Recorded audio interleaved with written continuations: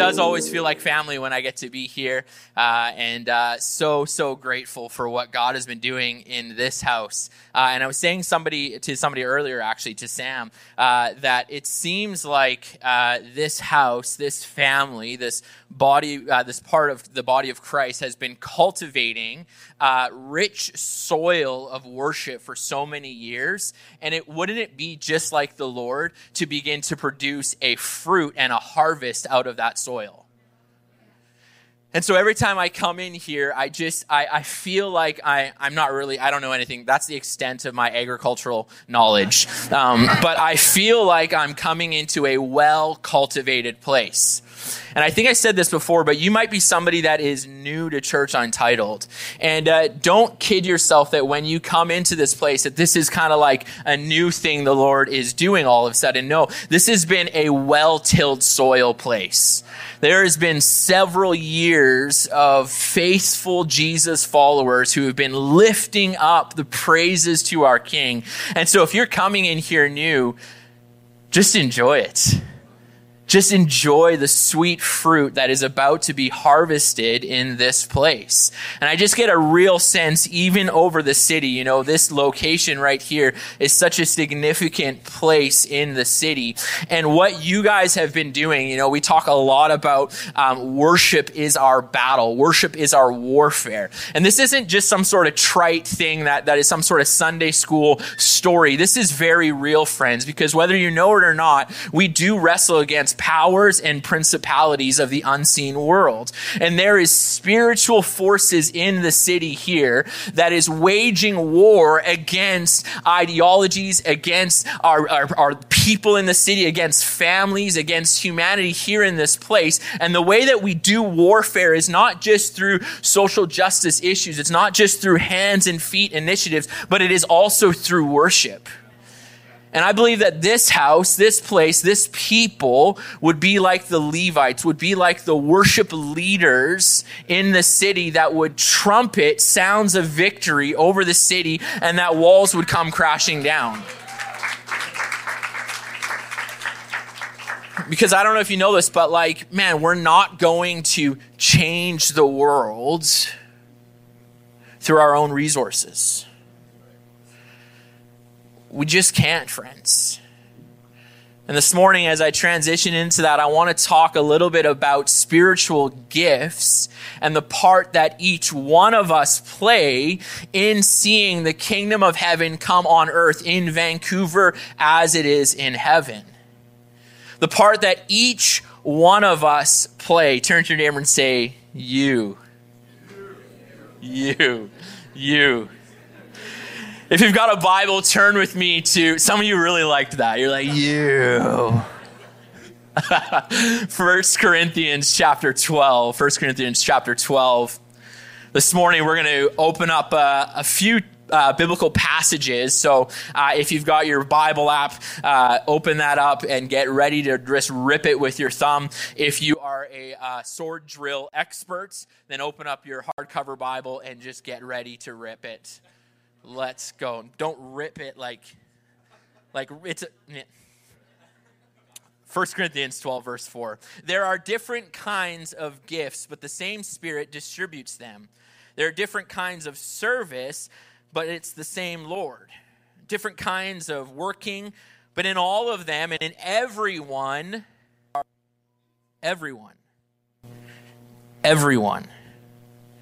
it is the same God at work. Now, to each one, the manifestation of the Spirit is given for the common good. To one, there is given through the Spirit a message of wisdom. To another, a message of knowledge by means of the same Spirit. To another, by faith, the same Spirit. To another, gifts of healing by that one Spirit. To another, miraculous powers. To another, prophecy. To another, distinguishing between spirits. To another, speaking in different kinds of tongues. To another, interpretation of tongues.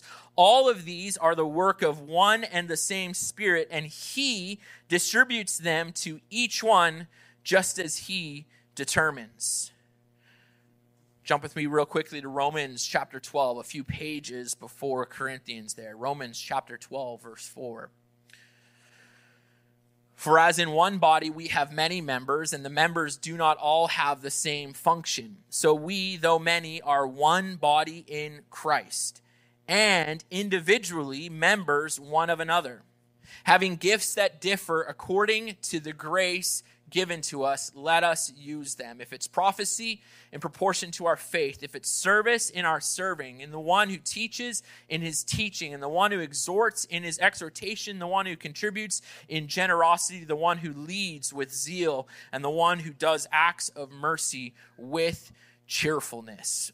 Father, we pray that as we unpack this text this morning, that you would just illuminate in our hearts the role that you have invited us to play through the empowering and equipping of the Holy Spirit in our lives. God, I pray that this morning there would be like a pilot light that would just erupt our bodies in flame today. God, we pray that you would breathe new life into us through the power of your Holy Spirit.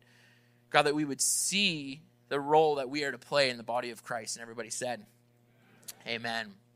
Growing up, I grew up in a fairly charismatic church, and I loved seeing like really kind of cool spiritual things take place. And it was always really interesting. We would have like, those special like man and woman of God come to our church, and they would just be like, they've got the gifts, the power gifts, and they would come in and they would do prophecy, and it would be like so powerful, and everyone would just be like, whoa. But I often remember that so often the common narrative, the common theme that would come out of, and it's not these people's fault, it's not the church's fault, it's just how we interpret situations, is the comment would be, whoa, look at that person. Right? It would be like, whoa, they're so gifted. They're so talented. Like they've got something that we don't. And to a degree, to a measure, that is true. They have a spiritual gift that you or I probably do not have. But through the years, I think there has been such an overemphasis on a few key individuals in the body of Christ that we have neglected to understand this simple concept that it is a body of Christ. And Paul really tries to drill this message home in the New Testament quite often. And we miss it so many times. But he wants us to understand that when it comes to spiritual gifts, when it comes to the role of the church, it is a requirement that all of us function in the body of Christ, as he says. And I find it fairly even ironic. Here I am up here as a guy who has a gift of the gab, we could say. You determine if it's a spiritual gift later. And here I am. I'm the one kind of telling these things, and we so often we come in and we listen to a talk of a very gifted person, and then we go out and we think, well, what can I do? If I can't do that, what role do I play? If I can't do what maybe these 6 or 7 people did within this 1.5 hour time frame of an entire week, what could I possibly do in the kingdom? And I just think it's one of the most crippling lies that the enemy would be telling us today. The fact that you would come and experience something so powerful and so incredible that you would leave so short-sighted of the role of the body of Christ for the rest of the hundreds of hours and locations outside those doors that me nor Brandon are able to go and participate in. And so this morning I have one real simple goal. That this would turn into almost like a locker room chat. And that you would come in and be inspired to know that when you leave those doors, you have a significant role in the body of Christ. Not only is it significant, but it's required. That the effectiveness and the power of the body of Christ is contingent upon you walking out those doors, knowing what role you are to play. So, I first want to show you that God has been working throughout all history, the way that God has tended to kind of work. I want to give you a bit of a crash course there. And then second is I want to show you what Jesus kind of thought about the gifts of the Spirit. And then third, I want to take us into the early church and into today of how we can participate in this same story. So first up, First, it's important that we recognize that God has chosen to partner with humanity in the flourishing of earth and ultimately the reconciliation of people since the very beginning of time. Okay, this is a mouthful. God has chosen to work with humanity for the flourishing of earth and the reconciliation of people since the beginning of time. What am I talking about? Genesis chapter 1. Then God said, let us make mankind in our image, in our likeness, so that they may rule over the fish in the sea. And all the fishermen are like, yeah! And the birds in the sky, the livestock, and all the wild animals, and over all the creatures that move along the ground. So God created mankind in his own image. The image of God, he created them, male and female. Then God blessed them and said to them, be fruitful and increase in number, or multiply, or reproduce. Fill the earth and subdue it. Rule over the fish in the sea, the birds in the sky, and over every living creature that moves on the ground. You see, here in this moment, we see and understand this phrase, this Latin word, the imago Dei, which is the image of God, the fingerprint of God on mankind. You see, humans are not valuable just because they're humans. We as Christians believe humans are valuable because they bear the DNA of the God of the universe on them. I mean, that's a total different story. Humans are not valuable because they've got blood and a heartbeat. Humans are valuable because they are divine creations. And so we value humans and understand that there is a unique role in humans unlike any other thing that God created. God takes humans and he says, I want you to play an important role with me in the flourishing of the world. And I just think this is absolutely insane. In Genesis chapter 2, God goes on to invite Adam to name the animals. And it sounds kind of like, once again, this Sunday school story. But I just find it absolutely mind-blowing that the God of the universe, who definitely could have come up with some names, invites a human from dust to join him in the naming of creation. And then I started to think about it. God in this moment says to Adam and Eve, I want you to recreate what I have created. Just take a moment and think about this. The God who hangs stars in the sky produces living humanity, gives people the ability to do the same. Like he could have, if he wanted, just continued to make humans out of dust. He could have just kept on creating. But the God of the universe says, no, the role of creation I want to partner with humans in doing with me. Some of you aren't getting this. Like, this is insane.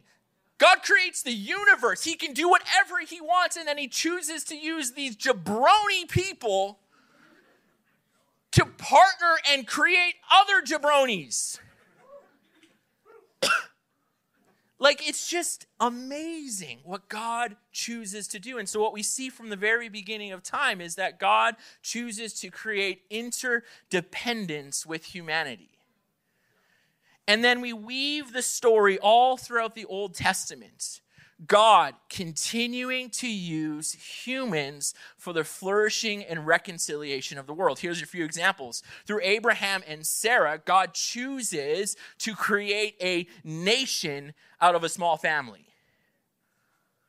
Through Bezalel. Bezalel was this random kind of Israelite who had gifts, these amazing gifts of artistry. God chooses to use this young guy to create beautiful art within the temple so that people can be pointed towards the God of the universe. He chooses to empower and equip this young dude named Bezalel with his spirit to create fine artistry and craftsmanship in the temple.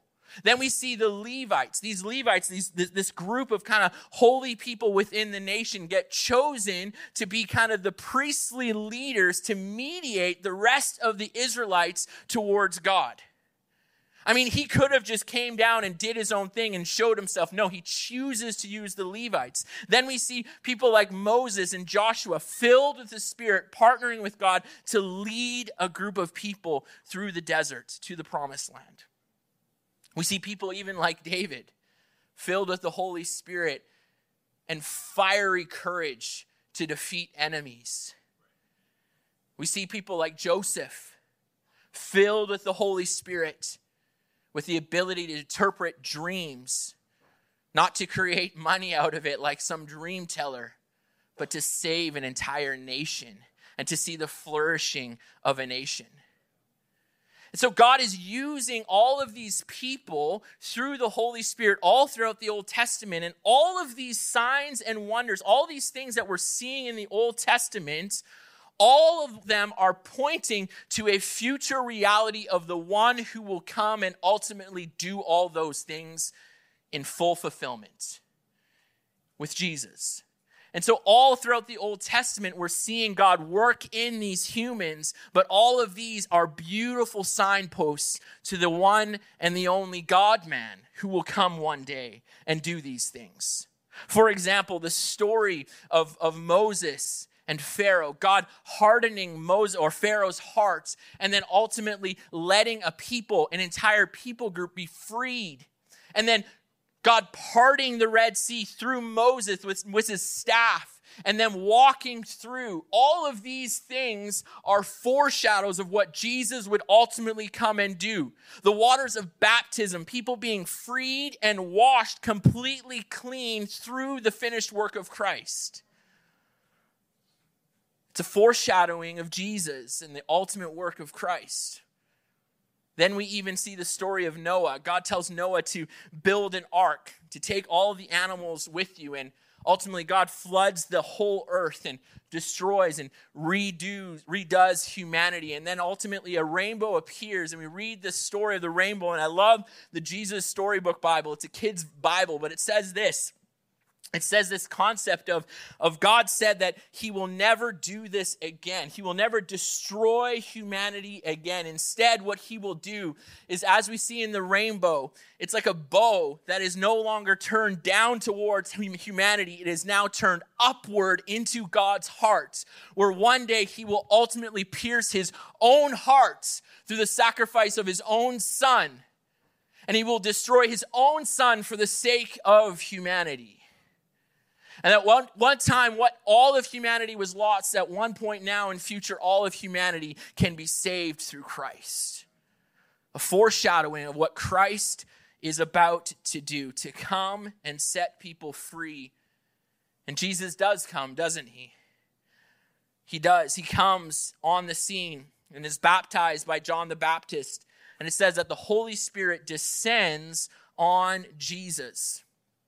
And I've said this before, but I think it's a really important factor for us to recognize as we unpack this idea of spiritual gifts, is that in this moment, as Jesus has the Holy Spirit descend on him, all of the miracles and all of the power and all of the significant work that Jesus does is not because of his divine nature. It's because of the equipping of the Holy Spirit in his life. And this is important because when we look at the miracles of Jesus, so many of us are like, well, it's because he's God. He's divine. He's the one who hung the stars in the sky. He was the one in the beginning. No, we don't believe that because, yes, he is divine. And yet at the same time in Philippians 2, it says this. Christ Jesus put on the same mindset as Christ, who being in the very nature of God, did not consider himself equality with God something to be used in his own advantage.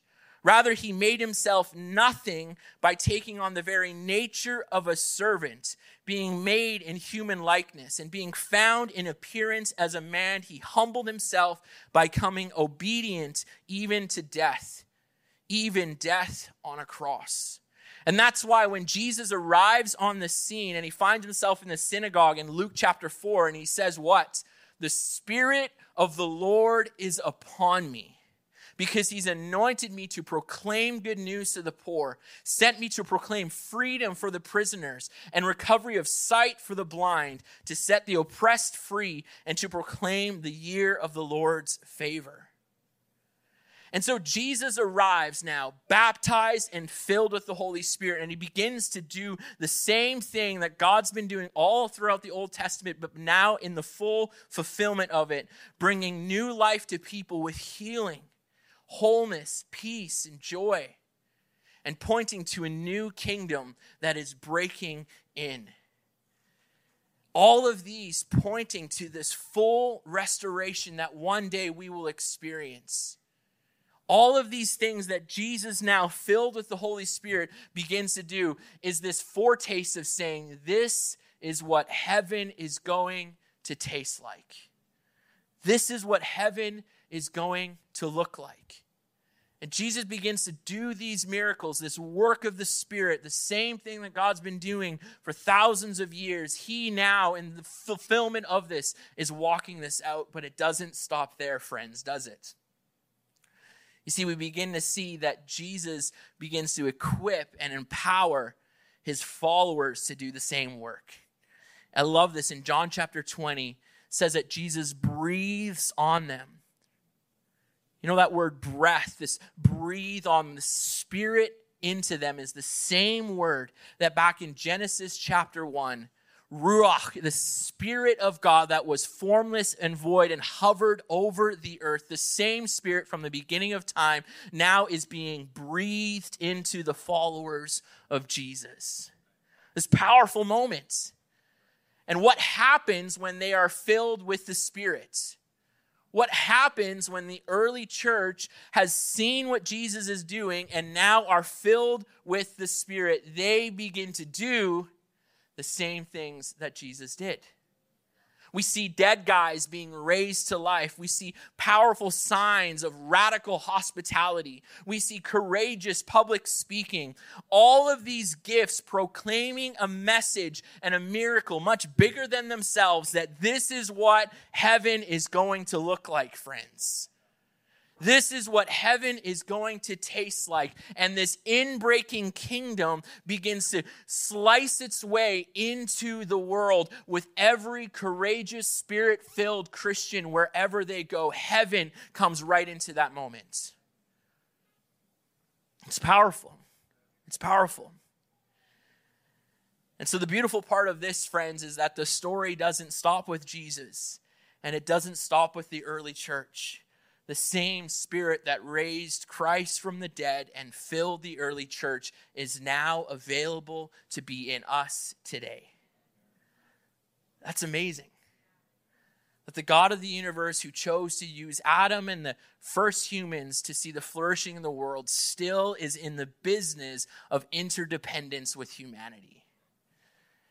And I think if you actually think about this, it's kind of ironic because in one sense, it's a pretty bad plan. Like, if you think about it, like, if we all kind of scanned our weeks here, I mean, heck, let's just scan yesterday. We're probably not the most qualified to see the reconciliation of the world. I mean, a few of you are. I know Brandon is. He's very holy. Why are they laughing, Brandon? We were together yesterday. It's like, God, there's got to be better plans out there. Like we're so broken and we forget these things so often. We lose our identity so often, don't we? We're like sheep that have gone astray, the Bible says. And yet the Lord, in his kindness and grace, is so stubbornly committed to being interdependent with humanity that it just blows my mind and just moves me to a place of awe and worship that you would choose to partner with us in the reconciliation of the world. Like, who are we, God, that you would even consider using us? But we don't have to look far, friends. We don't have to read much in the scriptures to realize that this is the way that he set up the family business.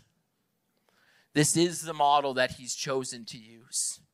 And whenever you feel yourself beginning to buy into the lie of the enemy that you are not worthy, that you are not qualified, that you do not have what it takes, remind yourself that the God who hung the stars in the sky, that same Spirit who raised Christ from the dead, is in you, friends.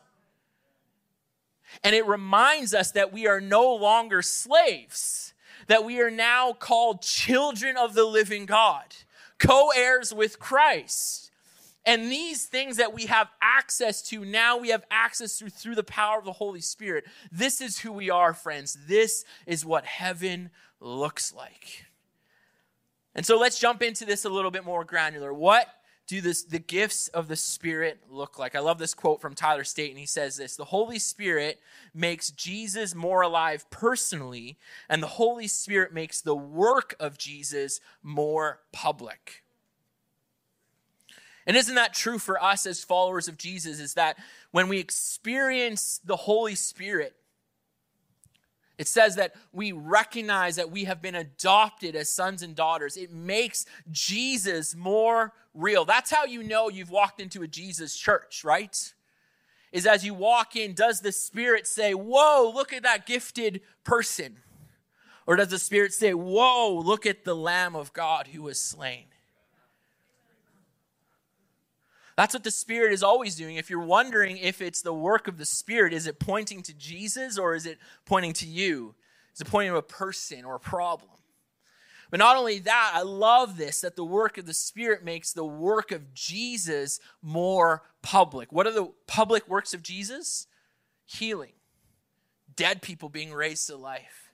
The poor being set free from bondage. Reconciliation of marriage. Restoration of families. These are public displays of the work of the Spirit. And just as God, through the Holy Spirit, created creation as a thing to be viewed and seen and been in awe of, we too now, through the work of the Holy Spirit, get to see the things of heaven and be in awe of them here now on earth. You ever seen someone that has been through pain, addiction, be totally restored? That's as beautiful as a galaxy. You ever seen a marriage on the brink of disaster be totally restored? That's as beautiful as a tall oak tree. Have you ever seen someone be healed physically, emotionally? It's as beautiful as a sunset. The work of Jesus now more publicly viewed. The inbreaking of this kingdom now into this place. And so these gifts were so emphasized in the early church as powerful demonstrations of the kingdom, powerful demonstrations of what God is doing in people's lives. And this role of what the Holy Spirit is trying to help us do is to begin to reproduce the works of Jesus all around us. You know, that's what a disciple is. A better word for disciple is actually apprentice. Apprentice is, if you picture, once again, my limited construction knowledge, if you picture somebody in carpentry, they'll learn how to hammer, like the boss dude hammers, right? I'm very good at construction. Right? And they'll do the sawing. They'll saw like their boss man, right? Don't saw like that. It's not, you're going to cut your fingers off, right? They say these things, right? No, but honestly, that's what we are as apprentices of Jesus. As we look at the life of Jesus, we say, what did Jesus do? And we say, Holy Spirit, help me do what Jesus did. Because I want to be a follower of Jesus. I want the things that he did, the way that he operated in the world, that's who I want to be. I don't want to be like all these other people around me that I follow on Instagram. I dare I even say I don't even want to be like other pastors. Like as Christians, and Ryan would say this, your role here at church is not to be like Ryan. He is desperate that you would know and follow in the ways of Jesus, and you can only do that through the filling of the Holy Spirit in your life. And so we follow in the role of the Holy Spirit, and these gifts now begin to make the ministry of Jesus more public around us. John Ortberg says this: they are means of grace, vehicles through which I receive power and freedom so that the ordinary moments of my ordinary life can be an exercise in the participation in Christ. And I love this quote because it's so true. In Romans 12, actually, in the Message version, Eugene Peterson says, here's what I want you to do. Take your everyday, ordinary life. And I think this is important when we think about the gifts of the Spirit, because as I said, we're coming into the locker room here for an hour and a half, and the rest of us are going to go back to our ordinary lives. How many would say you live an ordinary life? Yeah, the rest of you are lying. We all live ordinary lives, right? We go to work, we eat, and sometimes we do drive-through at A&W. And we've got ordinary lives. But the Holy Spirit is this means of grace where in our ordinary, the extraordinary can happen as Christ begins to be made new in our places of ordinary. Right? This ordinary world that we live in. And that's where the gifts are actually the best. In the ordinary. Jesus did do some cool things in the tabernacle, in the places of meeting. But I would argue that 90%, and if not the best of the best stuff, happened out there in the ordinary world.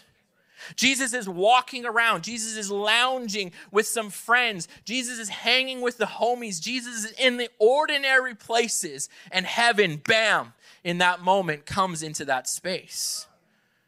We don't read about a lot of revival services in the tabernacle with Jesus. We want to talk about revival and renewal.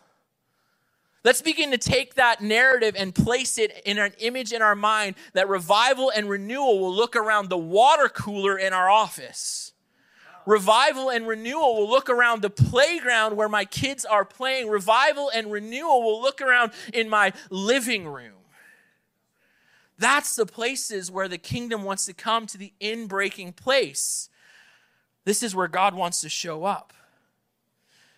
And so what are the gifts? Let's talk about this. I've got what, who, how do we get them? Tyler goes on to say, they are expressions of Jesus' character entrusted to his followers, so as a community we can be his body. So these are visible expressions, tangible. You can look at them, touch them, see them. You can experience them. And then the question is whose gifts are these? Because this is what maybe delineates us from the world. Here in 1 Corinthians 12, it is very clear that these gifts that we receive are from the Holy Spirit, and they are the Holy Spirit's gifts. And one thing to note as we look at what these gifts are and whose these gifts are is to delineate the difference between natural gifts, learned gifts, and spiritual gifts. You see, many of you in this room are very gifted at something. But the difference is that there is a unique spiritual gift that God has for you that would even surpass your natural giftedness in something. And that's really good news for some of you because you might think, man, I have nothing. I got nothing to offer, but can I tell you this morning, friends, that there is a unique spiritual gift that God wants to unlock in your heart that is imperative for the body of Christ to flourish. We need you to discover this, and we'll talk about how. But on the flip side, there's a few of you today that are very gifted in something. But the challenge for some of you who are very gifted in something is that might not be something that the Spirit has embedded into your heart and DNA, and that might just be a natural gift, but it actually might lack the power of the Holy Spirit. And the challenge for some of you who are very gifted in some places, in business, in music, in art, is it can be very hard to delineate, is this a gift from the Spirit, or is this just my natural gifting? Because there's going to be people that are going to look at you and be like, wow, you're so gifted. And you're going to feel like, man, God has given me this gift. And that might be true, friends. But one of the things that I think delineates between being gifted and having the gifts of the Holy Spirit, I love this, what John Thompson says. He says that gifts of the Spirit are guaranteed places of encountering the presence. And so my question to you as we unpack in a few moments what some of these gifts are is when you operate in your gift, do people experience and encounter the living God? That's a big statement, I know, because some of us have kind of a bit of a limited mindset. We might think, well, I don't preach or I don't do worship. No, when we talk about some of these gifts, let's talk about leadership. Let's talk about hospitality. When someone experiences your gift, are they like, ooh, ah, wow, you're amazing? Or are they like, ooh, ah, wow, there's something else about you that's amazing? There's a set apartness about you that's amazing. There's something that I can't really explain. They might even call it the X factor. There's something unique about what you have to offer. And when you do that thing, something seems very different about it. It's like somebody that hosts a meal, for example, and two people could cook the exact same meal. They can have the exact same decor in their house from IKEA. They can duplicate the exact same experience. But how many know that when you walk into one person's home and you sit at their table and you walk into another person's home, if somebody has the gift of hospitality, that place can feel like a place of encounter, can it not? There's something about it, like, we don't even have words, right? We talk about that person that cooks that meal and it's like it was made with love, we say sometimes, right? You know who you are. You cook with love. You know who you are. But it's true. There is a spiritual gift that delineates a person from doing it with somebody that might just be gifted at it. The other thing that I'll note about somebody that is gifted versus somebody that has a spiritual gift is the sustainability of the gift. If you are somebody that is gifted and you continue to do something, and you might even feel like you're a gifted worship leader or gifted communicator, gifted business leader, if this is not a gift of the Spirit, the fuel source for that gift will run dry eventually. Because the Father wants to fill you with his Holy Spirit in this area of gifting, and he wants to sustain you. And in fact, it actually should be something that fills you and fulfills you. It should be something that doesn't deplete you. Few more points on the gifts. 1 Corinthians tells us that it is God is the one who determines the gift and the amount of it. I think this is a bit of a hard one to swallow as we read in 1 Corinthians, is that there is actually limitations to people's gifts. That there is certain elements of our gift sets that we wish that we would be somebody that has like a level 10 of that gift.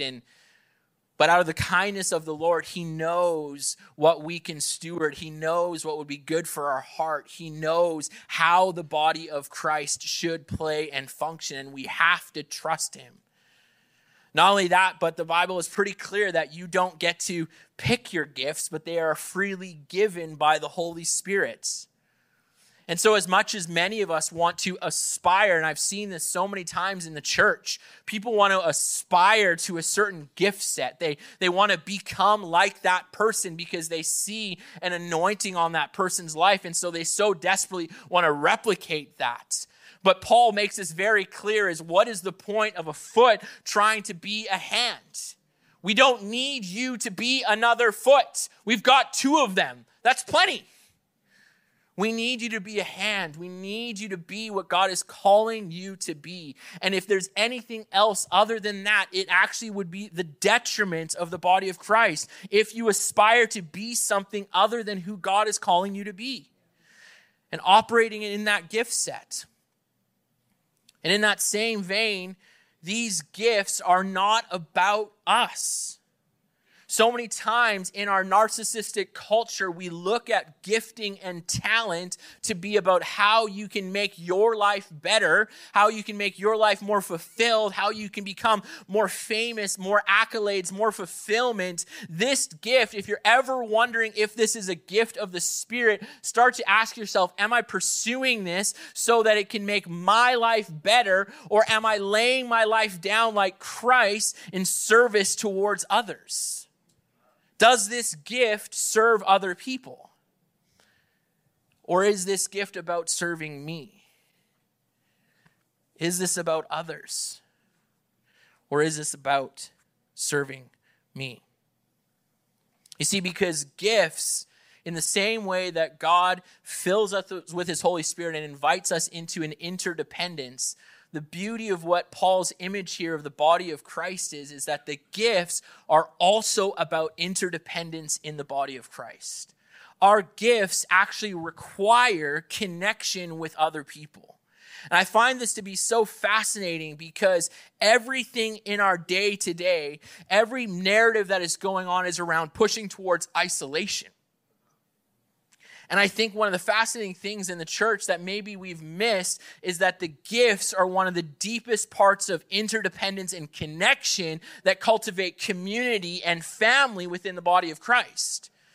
But how many of us know, we've been in the church for quite some time, we've noticed that there's been such a limitation of the types of gifts in the church, and all that it's done is created more and more isolation and disconnection from the body of Christ. Because there's a handful of people that have discovered their gifts, bless them, but there's the rest of us that are still wondering, what in the world am I supposed to do? And we begin to believe lies of narcissism and isolation, and we begin to separate from our community, and we come to church and we just begin to be consumers and critiques rather than beginning to be contributors and owners in the body of Christ. And so we need to understand what our gifts and the role that we play, because it is the key to cultivating family and community in the body of Christ. Because when we operate in our gifts, it requires interdependence between other people. There's no gifts that are operated in isolation for yourself. The gifts are to serve the body of Christ. And it creates a reliance on each other. And lastly, we cannot compare ourselves to others and their gifts. Comparison, it's been said, is the thief of joy. And the body needs you to understand your gift. And so what do the gifts of the Spirit do? Two quick things. First is they point to the resurrected Jesus. They remind us as Christians that we are loved, called, and adopted. A gift can affirm the identity of Christ in another person. And it's so true that when you see somebody get unlocked in their gift set, when you see somebody discover that, it's such a beautiful moment of seeing an identity begin to be unlocked. Not an identity that says, whoa, you're gifted, but as we said before, an identity that gets unlocked that says, whoa, you're a beautiful daughter of Christ. And so the gifts point to Jesus. They point to the resurrected Savior. Secondly, is the gifts empower us to do the stuff that Jesus did. We talked about this, that they make public the works of Jesus. So here on the screen, real quickly, is a bit of a short list of gifts. We've got miracles, leadership, mercy, healing, words of wisdom, prophecy. All of these are listed in 1 Corinthians 12, Romans 12, and Ephesians 4. And I encourage you to go and check that out. And so then the question is how do we discover what gifts we have? And this is where it gets to be a little bit tricky, and it is difficult. There's not a ton of 5 steps to kind of here in the Bible, here's how you know what your gifts are. There's not a ton of clarity. And I think we probably need to be careful about looking at things like gift set tests and these online tests to show us what gifts we are. And I think that's fine, but I also just think it perpetuates isolation and discovery of self and just perpetuates narcissism because you're just trying to make it about you. Anyways, sidetrack. Yeah, wow, tell me what you really think, Tim. Holy. Scrap that from the record. I found these three areas to be helpful ways of knowing gifts. Tim Keller, a great leader of the faith who just passed away a couple days ago, he says this: affinity, ability, and opportunity. Affinity. What human needs do I gravitate towards? What interests me? What passions? And this is really cool. I like that he says this, because sometimes we think of gifts in the church as like, oh man, am I going to have to be like with the 4-year-olds upstairs? God, please, no. Like, don't make me. Like, if you hate being with kids and you feel like you have not an ounce of hospitality or patience in your life, that's probably not your gift set. And so it's okay. There is natural affinities in our heart of how God has made us. And so the question is, what human needs do I gravitate to? I love that question. What human needs? Not what human social preferences and clubs do I like hanging out at? Right? It's like, oh, I really feel the gift of golfing. You know, it's an affinity. It's just my heart. I just really connect with people that golf. What human needs do you have an affinity towards? Okay. Second is ability. What am I good at? But not only what am I good at, but I love this. What do other people say I'm good at? Once again, interdependence, connection with community. What have other people said I am good at? And then lastly, opportunity. What are the needs around me? The open doors. What needs to be done? And so you might find yourself as somebody wondering, like, man, I just don't know what my gifts are. I really don't know. And all of a sudden they're like, hey, we need a 4-year-old preschool leader upstairs. And you're like, I don't know. But there's an opportunity and a need. A great way to find out is go to the need, right? You might be wondering, like, don't just sit around wondering and waiting for somebody to like come and like hover their hand on top of you. You have the gift of wisdom. Like, it's not like it might happen. Praise God if that's happened to you. Man, that's amazing. What are the opportunities, friends? What are the open doors? I mean, we walk out that door right now. There's going to be 4 million opportunities for you to begin to wonder and try what your gift set is. And in this church, there is going to be ample opportunity that will come out to show you, for you to try. So lastly, in closing, why does this matter? This is very thin teaching on gifts. You'll have to get the real pastor to talk more about this later. Why does this matter for the church? I want to wrap up with this. In 2 Timothy chapter 3, it says this: but understand this, that in the last days there will come times of difficulty, for people will be lovers of self, lovers of money, proud, arrogant, abusive, disobedient to their parents, ungrateful, unholy, heartless, unappeasable, slanderous, without self-control, brutal, not loving good, treacherous, reckless, swollen with conceit, lovers of pleasure rather than lovers of God, having the appearance of godliness, but denying its power. Denying its power. I think spiritual gifts have always mattered.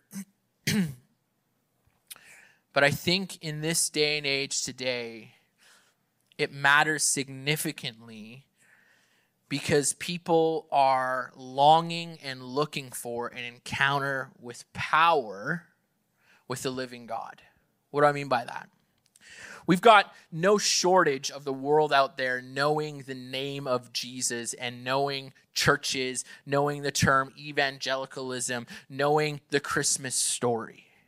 But what is lacking in people's knowledge of the church and knowledge of Christ is an encounter of power with the Holy Spirit.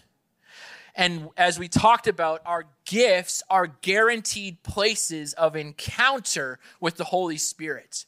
And so as you begin to be somebody that has the gift of leadership, hospitality, wisdom, discernment, that gift now begins to be a place of holy ground where people begin to enter and interact with the living God with.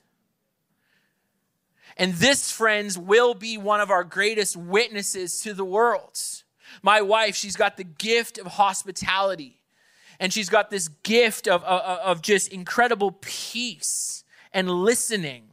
And it boggles my mind that there's people like just random. She'll be at a playground. She'll be with some sort of like mom group thing that moms do. I don't know. And she's at these places. And sure enough, she's literally with a person for like 30 seconds. And this person's entire life has been spilled out. All their deepest dark secrets, all their wounds, everything. And she's like just like feeding a baby. Like what? Like she didn't say a thing. But this gift set creates guaranteed places of encounter. And like the woman at the well, and like every person that Jesus encounters, there is an opportunity for the world out there to encounter the living God through your everyday, ordinary lives, friends. That your ordinary, mundane life, animated by the work of the Holy Spirit, can create guaranteed places of encounter with the living God. Do you want to be a part of that? Do you want to be activated into this interdependence with the God who hung the stars in the sky? What a joy to partner with him, friends. Because, friends, we are not just saved from something. We are so much more than that. We are saved for something. Our salvation is not just a ticket to ride, to chill until the end of the days. No, our salvation is contingent upon heaven coming here on earth in our everyday lives. Would you stand with me as we close?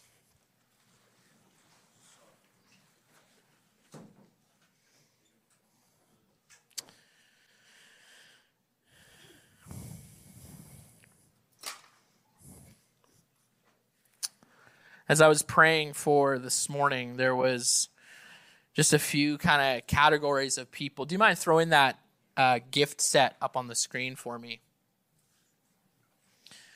And I just was kind of praying through the list, and I don't want to do the hand thing where I tell you that you're the person with this gift.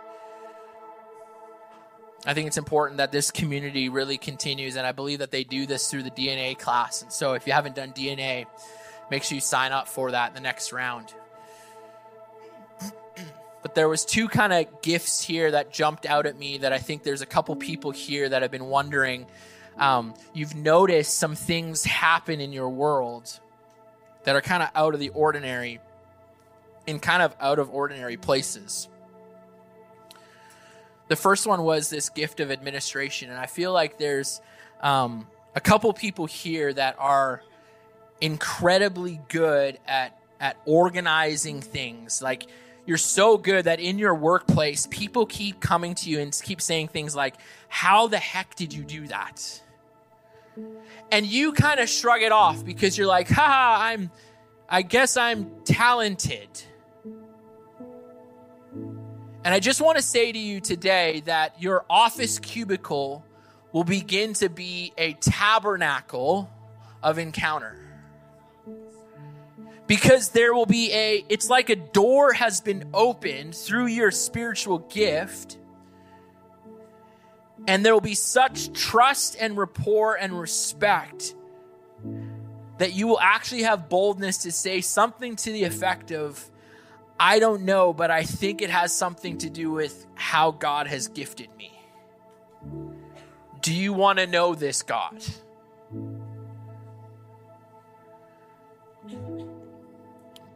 And then the last one was discerning of spirits.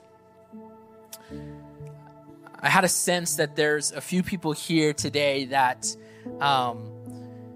you can't really put a finger on it, but you, when you're interacting with people, there's like a feeling you get like, I just saw it was like you're looking at their eyes, but you actually see something through their eyes.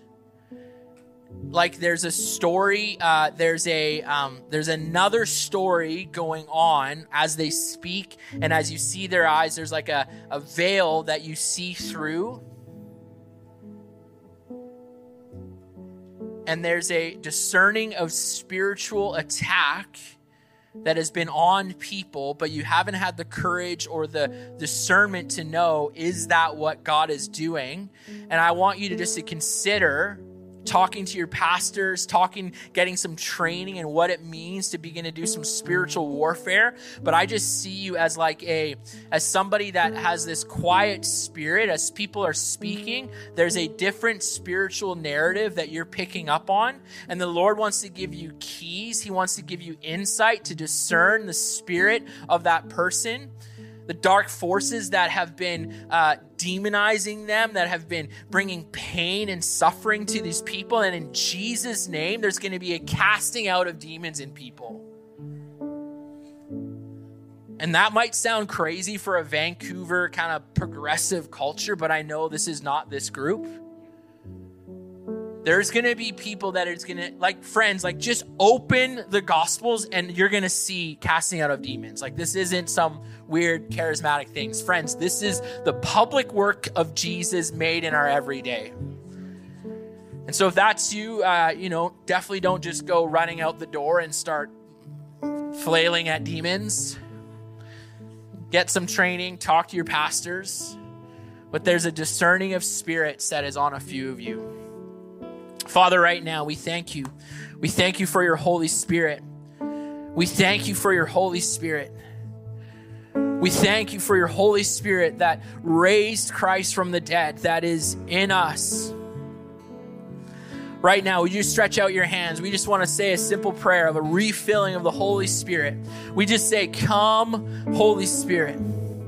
Come, Holy Spirit. Fill us afresh. God, open our eyes to the unique gift set that you're calling us to. Come, Holy Spirit.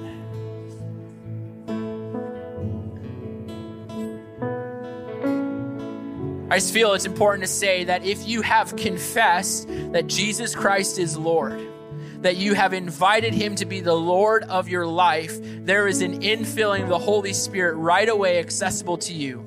You've been wondering, is this Spirit thing for me? Yes. Jesus says yes.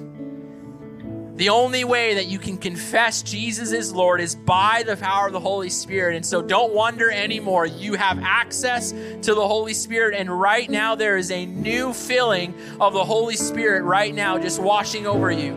Come, Holy Spirit. We pour it out, Lord God. Pour it out. More of you. Come, Holy Spirit.